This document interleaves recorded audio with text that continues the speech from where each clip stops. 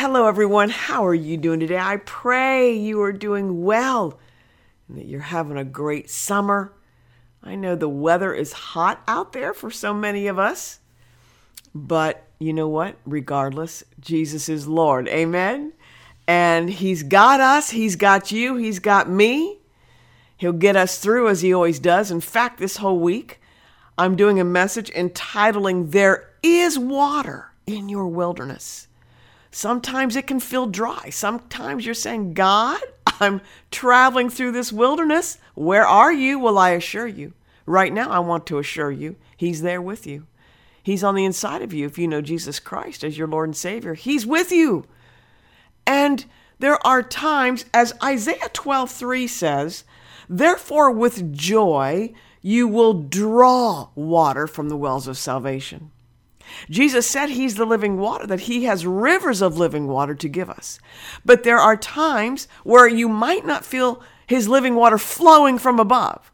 You know, there are times, there are seasons where you just feel His presence, His refreshing presence everywhere you turn. But then would you not admit there are other times where you're thinking, Lord, it's a little dry out here. Has He left you? No, never. He says, I will never leave you nor forsake you. He's going to require you during those times to press in, spend time with Him, dig that deep well on the inside of you, and have Him come bubbling up. Well, you'll also see in Isaiah what some of these wells might be. I've got 7 of them. This is also defined as a 7-fold anointing of the Messiah, as He is being prophesied by Isaiah will be coming to the earth. These are descriptions of the Holy Spirit. But let's look at these. We will see these in Isaiah. I'm going to begin with number 1. We're talking about wells, digging that deep well, the rivers of the living water. What might those look like? Here's one right here. The Spirit of the Lord. Here's the list. The Spirit of the Lord, wisdom, understanding, counsel, might, knowledge, and the reverential, obedient fear of the Lord. That's in the book of Isaiah. So I'm going to break those down. That's Isaiah chapter 11, 1 through 3. So the first one was the Spirit of the Lord.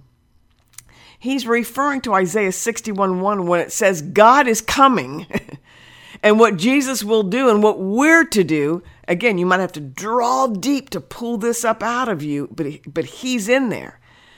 And He wants you to use that living water for yourself to refresh, but also to bring good news to the poor, to heal the brokenhearted, to bring liberty to the captive, and the open of the prison to those who are bound. You'll see these 7 referenced out of Isaiah chapter 11, verses 1 through 3. A shoot will come up from the stump of Jesse, and from those roots a branch will bear fruit.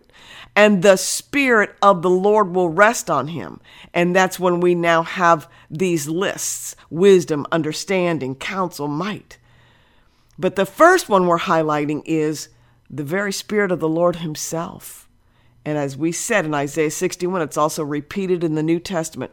Inside of you, inside of the well of God inside of you, is the ability, the waters of refreshing for yourself, but also to help the poor, heal the brokenhearted, bring liberty to the captive, the opening of the prison to those who are bound. That is inside of you. He is inside of you.